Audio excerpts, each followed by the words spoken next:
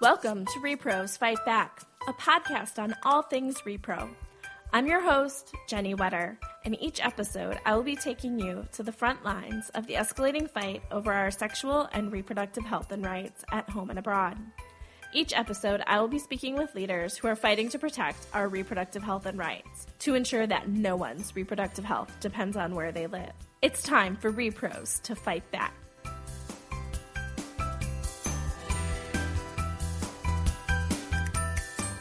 Welcome to Repros Fight Back. I'm really looking forward to today's discussion because we're going to talk about something that you might not normally think about when you think about reproductive health, rights, and justice. But it's really important to ensuring we can achieve reproductive justice. So today we're going to dig into voting rights. Helping me do that, I am really excited to have with me Marcella Howell, who is the president and CEO of In Our Own Voice, the National Black Women's Reproductive Justice Agenda. Hi, Marcella. Hi, how are you? Good, how are you? Good. I'm fine. Thank you so much for being here. You're welcome. I'm really excited, too. I'm really excited. I think this is something that people don't necessarily think about when they think about reproductive justice, but it's so important. Well, the thing is that reproductive justice is sort of encapsulates a whole lot of different issues, and voting rights is probably at its core. So most people, when they think of anything that says reproductive at the beginning, they think it's all about abortion rights, family planning, contraceptives. But reproductive justice is much more expansive than that. And it's around empowering women of color. So voting rights has always been a key component of that, because if you don't understand that you have to vote in order to change policy, then you miss out on a lot of things. So voting rights, when we did our 116th Congress policy priorities, voting rights for In Our Own Voice it's one of the top priorities. Yeah, I mean, and rightly so.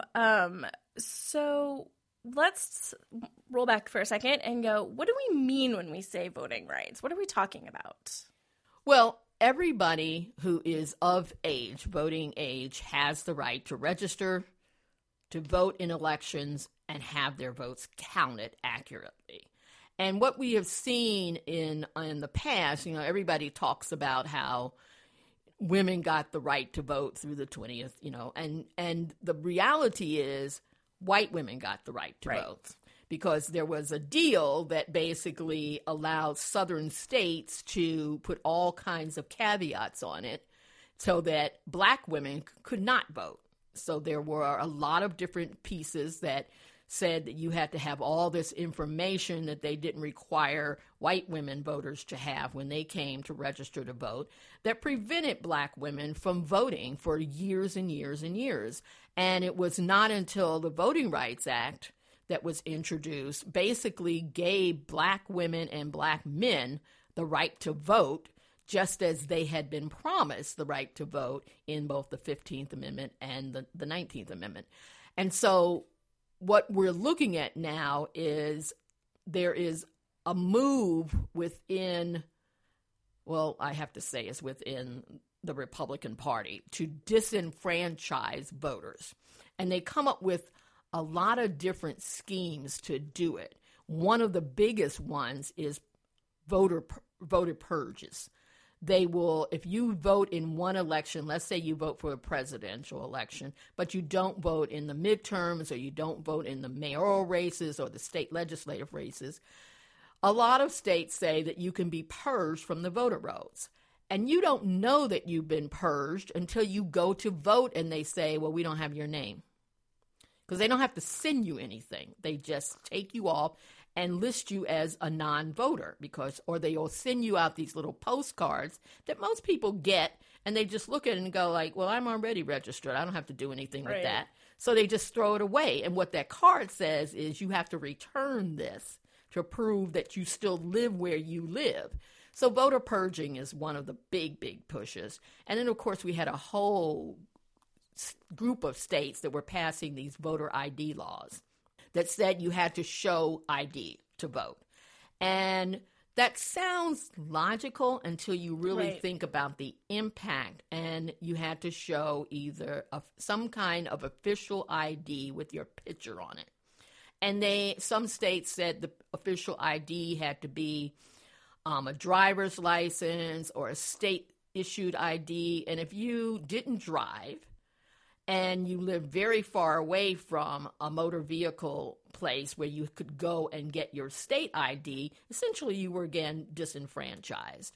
And in many places, they would only ask ID in black polling places that predominantly black or brown people came to vote.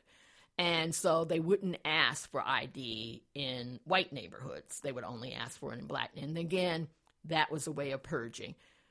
Absentee ballots was another one. They passed laws that said your signature had to be an exact match for what they had on file at the state, which means if you signed your marriage license and you put your middle initial in it because they asked for it, but you basically sign your name without the middle initial, and they would look at an absentee ballot and say, well, this isn't the right signature, so this person isn't the right person. This is a forged thing, and they would toss it out.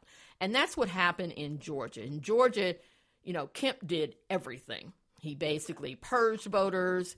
He withheld registrations and wouldn't certify them. He threw out absentee ballots without notifying people so that they could come and verify that really was their signatures. He cut down early voting places, did a lot, moved voting places around. Didn't he close some? Closed some so that people who always went to vote one place got there and there wasn't a ballot. They couldn't vote. And they didn't know where else to go. In some places, like in Texas, they actually send out to a historically black college the wrong addresses to put on their registration forms. I think I missed that. Yeah, wow. at Prairie A&M. And essentially they said, well, this is what you should put on there. And they gave two different addresses. So one of those addresses was wrong. And so a whole bunch of people who had put that address were told they couldn't vote. And there was pushback from the school and from other people, from other legal entities. And they finally said, whatever you have on there is fine. But that would have disenfranchised a lot of people, and it was targeted at black voters on that campus. So a lot of that kind of stuff happened, and they were able to do this because originally under the Voting Rights Act, any state that wanted to change something that was going to make it harder for people to vote had to get pre-clearance from the Justice Department. The Supreme Court in Shelby threw out that mechanism. And it was specifically in there because so many southern states basically did things that prevented black people from voting. And so that was what they had to do. And they threw it out. So because they said, well, we're in a different time period now, and this doesn't happen. Well, what it did is it gave a signal to all these conservative governors and conservative secretaries of state and state legislature to pass all of these laws that essentially made it harder to vote. And that's the big problem right now. We have that as a problem, and nobody's really addressing it. I mean, the problems we had in Georgia and Florida and Texas, in North Dakota, you go to the courts, and the courts will say, it's too close to the election for us to do anything. Come back to us later. And then you come back later after the election is over and people have lost because the elections were rigged. And it's too late. So maybe you get some things passed to fix it, but it doesn't deter people because there's no longer that pre-clearance. And with this Justice Department, they're not going to investigate voting fraud. And it's fascinating because if you think about it, Trump had this big task force he set up to watch voting fraud, and they couldn't find any. So they had to disband the task force. And then the only place that they found voter fraud in the 2018 election was in North Carolina, in a district that was predominantly Republican, where a Republican won. And it turned out the voting fraud was they had people going around collecting people's absentee ballots and filling them out for them. The election board overturned that election and said, no, this was invalid, and we're going to have a whole new election. So they'll have a whole new election. The person who won decided not to run again. So if nothing else, there are examples of voter fraud and voter manipulation that disenfranchise Black people, immigrants who are eligible to vote, and young people. And we need to try and do things about that. You know, this is something that I really think about. I'm originally from Wisconsin, and that's something where you've really seen a lot of these laws passed, and you really saw it impacting the 2016 election. And I remember when I was first able to vote, the very first time I voted in college, and I just could show up at the voting place. There was same-day registration. I didn't need an ID or anything, and I just showed up and voted. And now it's so different. And you would expect that in this country, people would make it easier to vote instead of harder to vote. And but it's all about politics. It's all about who has the power to disenfranchise somebody else who's not going to vote for them. And that's what we saw in Georgia. I mean, Kemp was the Secretary of State. He had the power to basically manipulate voting in a race that he was running for. Right. And you kind of think, if nothing else, he should have recused himself from that. Absolutely. Or the court should have said, no, you cannot be Secretary of State, manipulate all this voting, and run for governor in the same race. No, you've got to do one or the other. But he did. Nobody said anything. He did it. And despite people, challenging it, the challenge never really happened because the courts didn't do anything. The governor didn't do anything. And he was able to manipulate himself into winning. And everybody still thinks, Stacey Abrams won. But for all of these different things this man did, she won. And so he is, as far as I'm concerned, an illegitimate governor.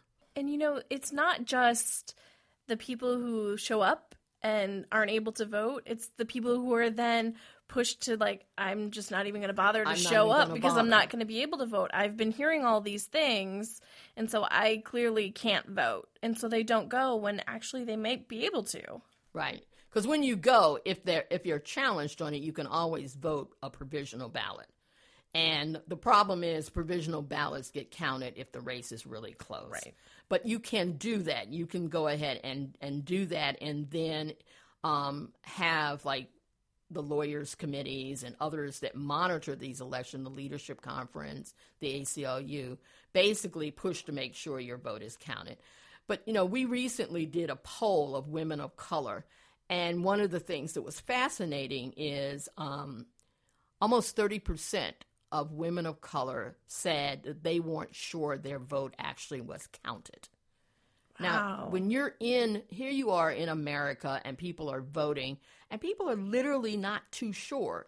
I voted, but I'm not sure if they really counted my vote because of all of these discrepancies and all of these illegal activity. I call it illegal. I don't care if the state legislature did pass these laws.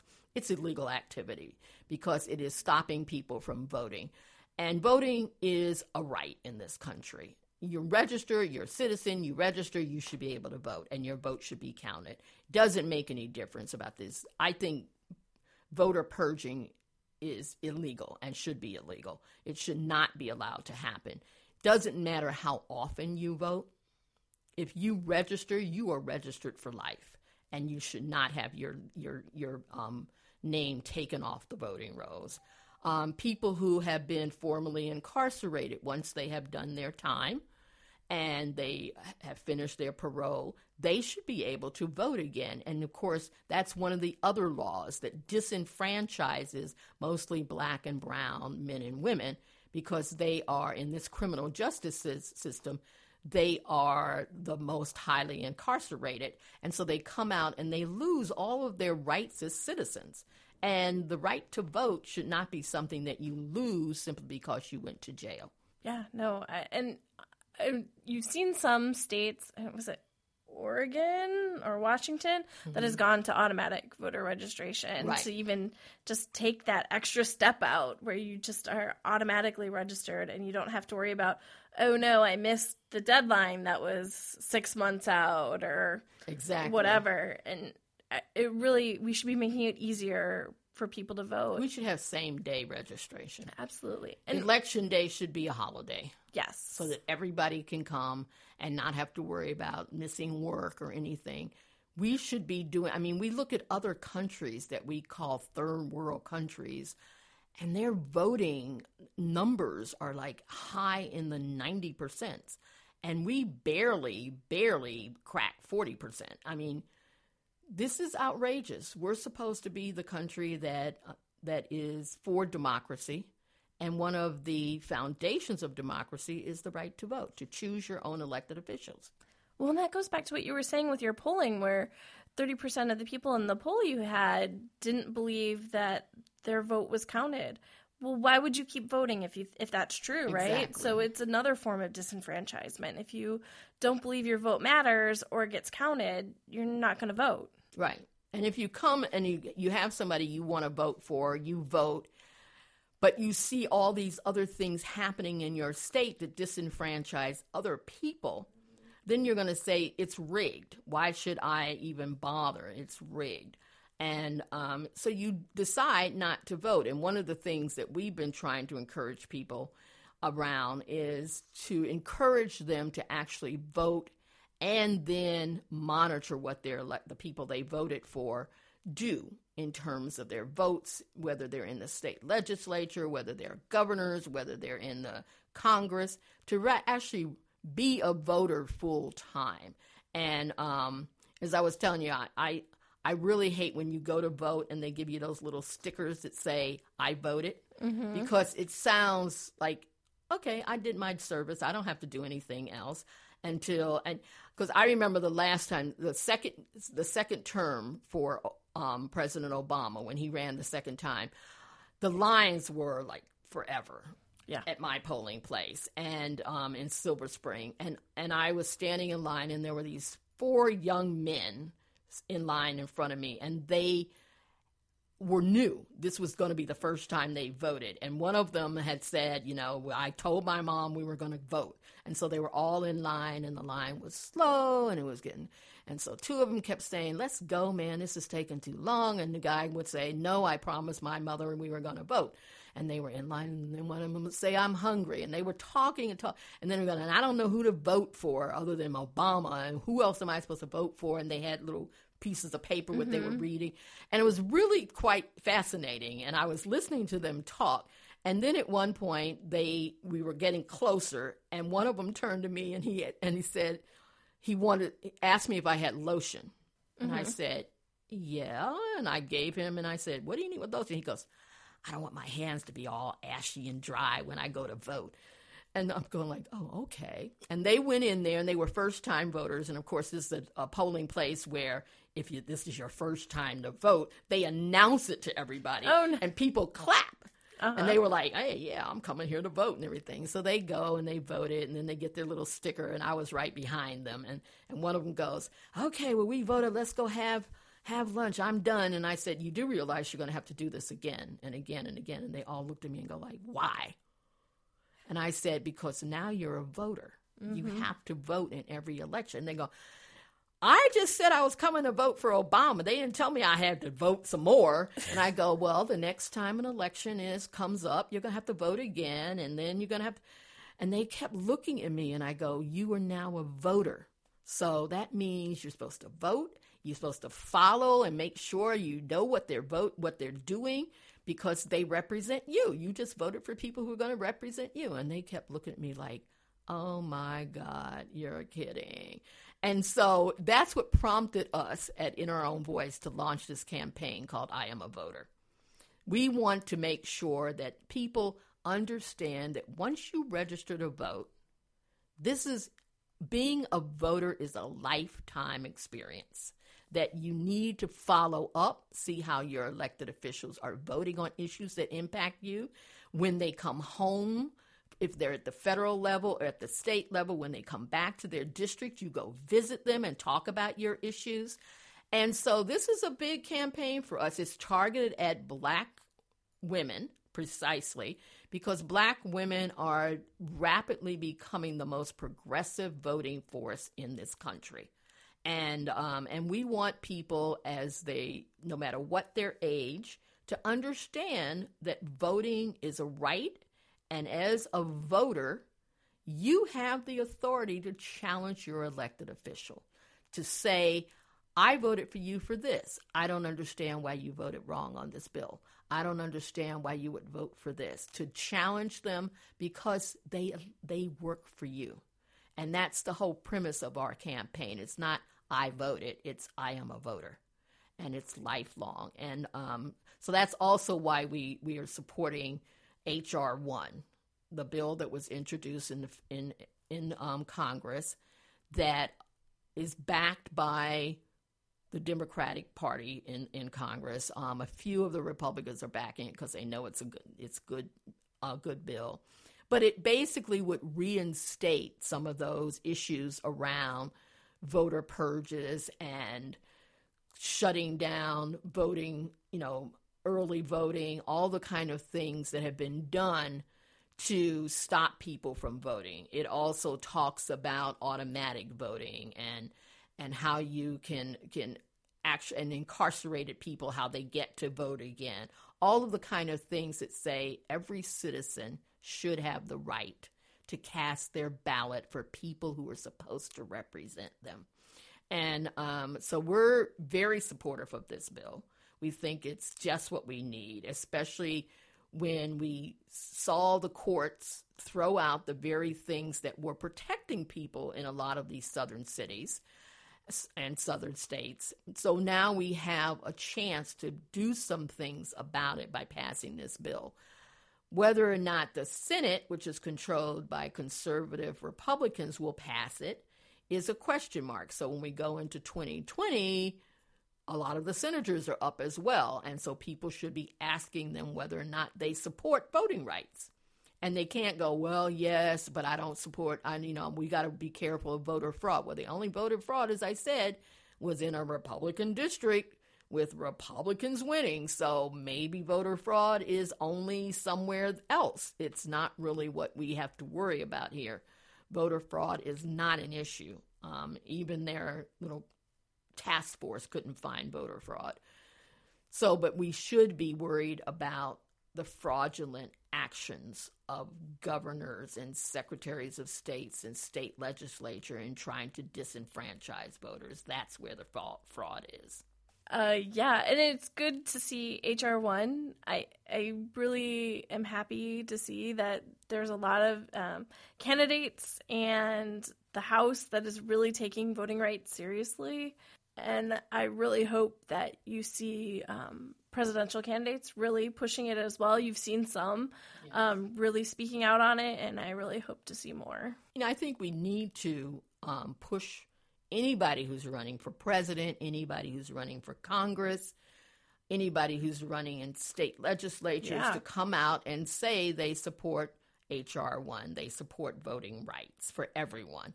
And if they can't do that, that tells us something about whether or not we want those people in office. Because it means if they get into office, they're going to try to disenfranchise voters again. And we take it very seriously. I mean, there's a reason why our organization took on this issue. There are people who died, Black people who died in order to exercise their voting rights, Black people who were beaten in order to exercise their voting rights. And we can't forget that history. It's not that long ago. Oh. And we have to make sure that we exercise that right to vote. I worked in California for a long time, and people used to send folks who were in uniform looking like they were the police to polling places to intimidate immigrant voters, Hispanic voters who were legitimately voters, who had gotten their citizenship papers and everything and could vote, but they were intimidated because they would see them and they would think that they were going to get picked up by ICE or something, and so they would get there and they would see these people dressed in these uniforms looking like police or something, and they would turn around and leave. I mean, those are the kind of other types of things. I talked about all the kind of things going around and voter purges and stuff, but there's also that intimidation piece that happens where they basically try to intimidate voters into not coming to vote. Or in North Dakota, where they told people, Native Americans, that they had to have street addresses in order to vote. Remember that? They passed a law specifically targeting Native Americans because they were the deciding vote in getting a Democrat elected. And she was up for re-election, and they targeted Native Americans to say you have to have a street address, knowing full well that most of them lived on reservations and they did not have street addresses. They had other kinds of things like route and stuff like that, but they did not have an actual name street address. And so they had to go around, the people on the reservation had to go around and put street addresses on and telling people that. But it was designed to disenfranchise them. And because some of them didn't have them, they basically didn't bother to come and vote. And so it's not just voter rolls and, early voting being shortened or people throwing out your apps. It's things like that as well. It is designed toward non-white voters, because non-white voters, instead of the Republican Party trying to attract non-white voters, they are basically trying to suppress their vote instead, so that they can continue to get elected. And that's just obnoxious and unethical. And un-American. And un-American, unpatriotic. And we need to be able to stop that. Wasn't it maybe in 2018 where you were hearing rumors or like getting news reports with people trying to say that ICE was going to be at polling places? Right. So the same thing, trying to get people who probably are going to vote Democrat to stay home. To stay home, because they were afraid that ICE would show up. And if you remember, ICE started going through neighborhoods just a little bit before the election day and everything, and picking people up randomly or going to people's kids' schools and waiting for the parents to drop them off, and then going and picking them up and asking if they were here legally and things. All of that intimidation moving up into the election day. Those are the kind of things that were happening. And we need to be able to say to the court, by gutting the Voting Rights Act in your decision, your Shelby decision, you have left people vulnerable to having these kind of things happening. And then we'll have to, of course, if they rude to put that pre-clearance piece back in there, especially for states that are doing this, then we'd have to make sure that the Justice Department was enforcing it, because that's the other problem we have now, is this is not a Justice Department that wants to enforce anything that has to do with minority rights, human rights. Okay, so one thing we haven't talked about basically the whole episode, but we have talked about it, but we just haven't used the word, is reproductive justice. So, why are voting rights a reproductive justice issue? Well, reproductive justice, as I said, is it's a human rights frame that says essentially that there are all these intersectional parts of what you do, and it's the right to basically be in control of your body, your community, your workplaces, your production, all of these things. And in order to be in control of that, you have to be able to shift policies that negatively impact that, which means you have to be able to go out and organize. You have to be able to vote people out of office. You have to be able to vote against certain types of initiatives that will impact how you live your life. And so that's why voting rights is a reproductive justice issue. It really is about the empowerment of people who have been oppressed for so long in this country, and being able to exercise their rights as citizens in this country, and their rights as potential citizens in this country, because, of course, it also deals with immigrant rights and what kind of rights do immigrants have in this country. This is a country that was built by immigrants. It is also a country that was built by slaves. And so to exercise the right as an American in this country, you have to be able to vote. You have to be able to stand in those lines, long lines sometimes because they've cut down polling places, long lines because they've shortened early voting places. I always go and vote on the first day of early voting so that I can do other things and encourage people, and then go around and encourage people, putting notes in their doors and say, early voting started, you got this time and this time, go and vote. And so that's the other, I mean, that really is what this is about. And it's incumbent on all of us to see ourselves as not just one voter, but as an ambassador to make sure other people know that voting is important and they need to turn out. And they need to turn out every single time. And then they need to monitor what their elected officials are doing. Because if you voted for somebody and all of a sudden they're voting wrong, I mean, look at what's happening in Maine. Yeah. I mean, Susan Collins said she would not vote for anybody to the court that would attempt to override Roe v. Wade. Well, she voted for two of them. Right. And we know that they're just chomping at the bit, waiting for a case to come up so they can gut Roe v. Wade. And so her constituency now is going like, no, you did this. How dare you? You told us something different, and then you went out and did this. And so she's going to have challenges because people remember what she did. She should have been a solid no vote on both Kavanaugh and Gorsuch, but she wasn't. And so this is something that I think is addressed. And we saw it immediately with Maine basically starting to raise money to run anybody against her. Those are the kind of things we need to start to do. We need to basically monitor what you said when you were running, what you do once you're elected. And if you don't do what you said when you were running that made us vote for you, then we need to unvote you out of office the next time. I guess that's not really a word. But we need to just take our vote back. That's why I really like your I am a voter frame, right? It's not just you need to show up this day. It's you need to stay engaged. And that's so important because, and I think we're seeing a little bit, if there's one tiny, not silver lining because everything's terrible, but with the Trump administration is people are paying attention in a way I don't feel like I've seen that I can remember.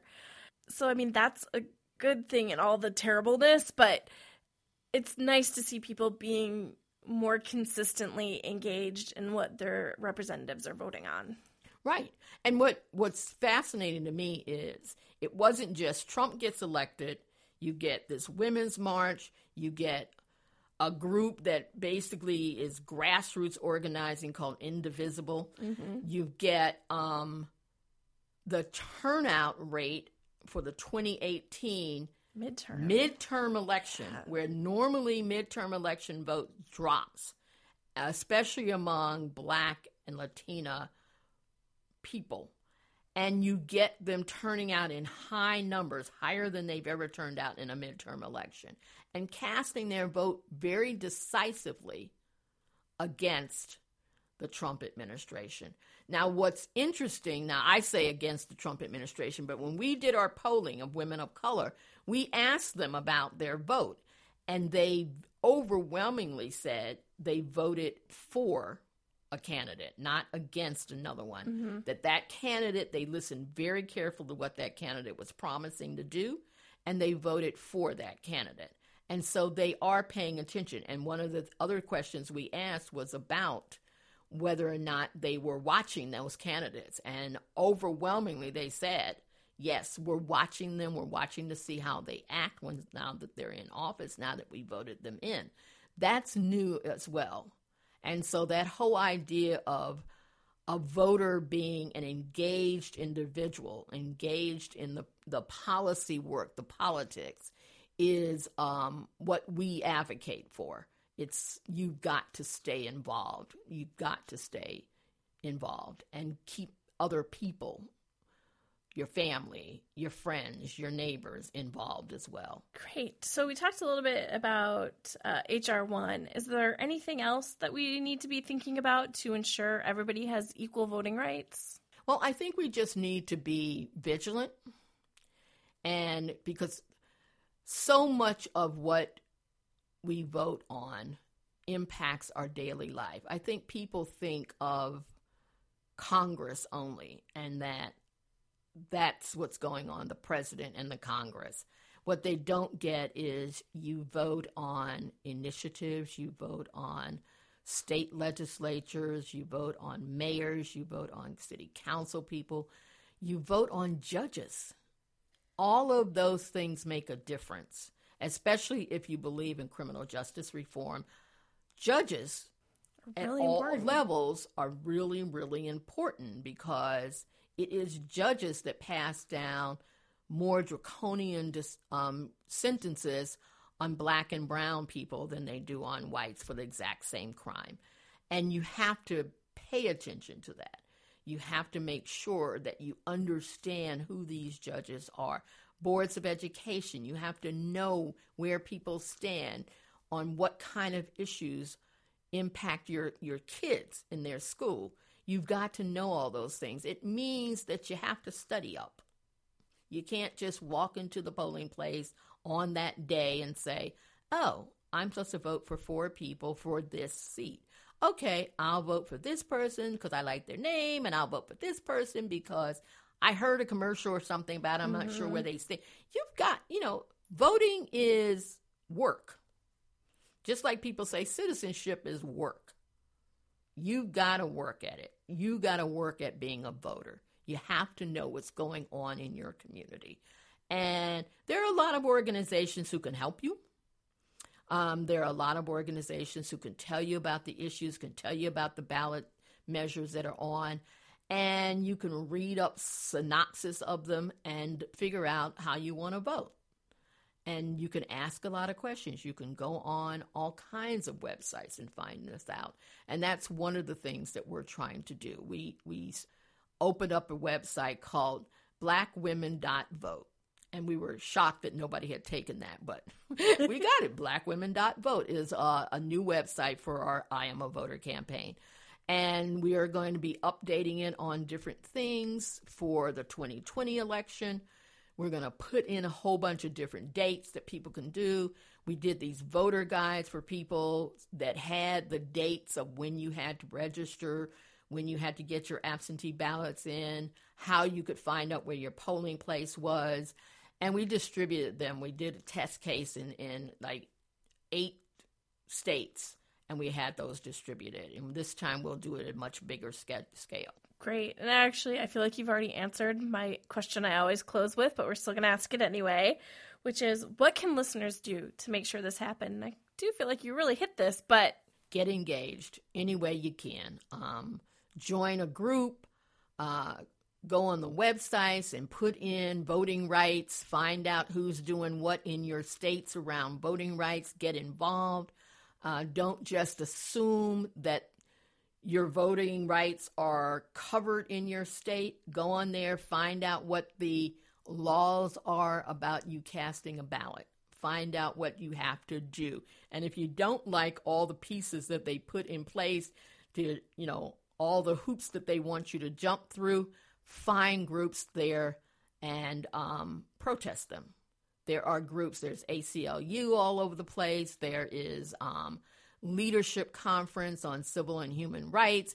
There are lawyer committees in almost every state that you can call up on and find out what you can do. You can join groups. You can come on our website, either on www.blackrj.org, which is our In Our Own Voice website, or you can go on blackwomen.vote website on our I Am a Voter campaign. But there are a lot of places you can go to find out. And I would just say, get engaged. Just do some homework, find out where you can go, and exercise your right as a voter. Marcella, thank you so much for being here. I think this was a great conversation about why we need to think about voting rights if we care about reproductive justice. Thank you for actually having me here. Of course. I enjoyed this. My door is always open to you. Great.